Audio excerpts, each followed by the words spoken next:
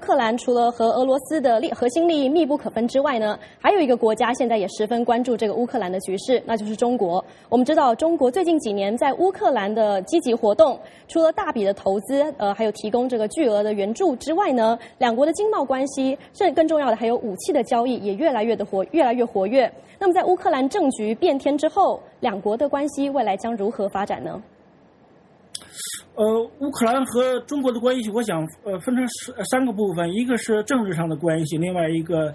包括经济贸易的合作，另外还有一个就是武器交易。当然，政治上的关系，乌克兰希望同中国这个搞好关系，因为中国是这个联合国安理会的这个常任理事国。那么，乌克兰现在的主权和领土完整呢受到这个威胁，所以说呢，乌克兰需要在国际社会当中呢，在这个方面需要中国的帮助。另外，乌克兰现在也特别强调呢，乌克兰和中国呢同样都是这个俄罗斯的邻国。我想呢，乌克兰未来和中国打交道的过程当中，特别是在这个官方的这个层面上，他们会这个强调。如果俄罗斯对乌克兰可以这个为所欲为的话，那么未来呢，俄罗斯也会威胁到中国。我想他们会强调这一点。至于说这个经济方面呢，那么中国在乌克兰有很多这个投资包括中国购买一些土地，这个经营农场，然后呢还有这个中国购买了很多这个乌克兰的谷物，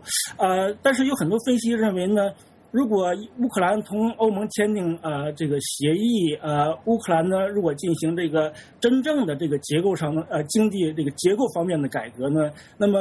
未来呢中国在乌克兰做生意或者投资呢会变得更方便，因为这意味着乌克兰的这个贪污腐败的这个程度呢会减少，这个法规呢会更加健全，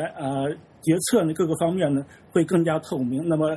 中国投资人去乌克兰经商做生意呢会变得更加方便，那么不像在亚努科维奇时代，这个到处充满了贪污腐败，这个官员的这个勒索。当然，最这个不确定因素是中国同乌克兰的这个军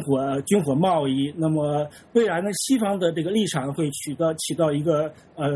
很关键的这个作用，因为乌克兰在这个经济和国家安全上都非常依赖西方。好的，谢谢白桦从莫斯科为我们进行的分析。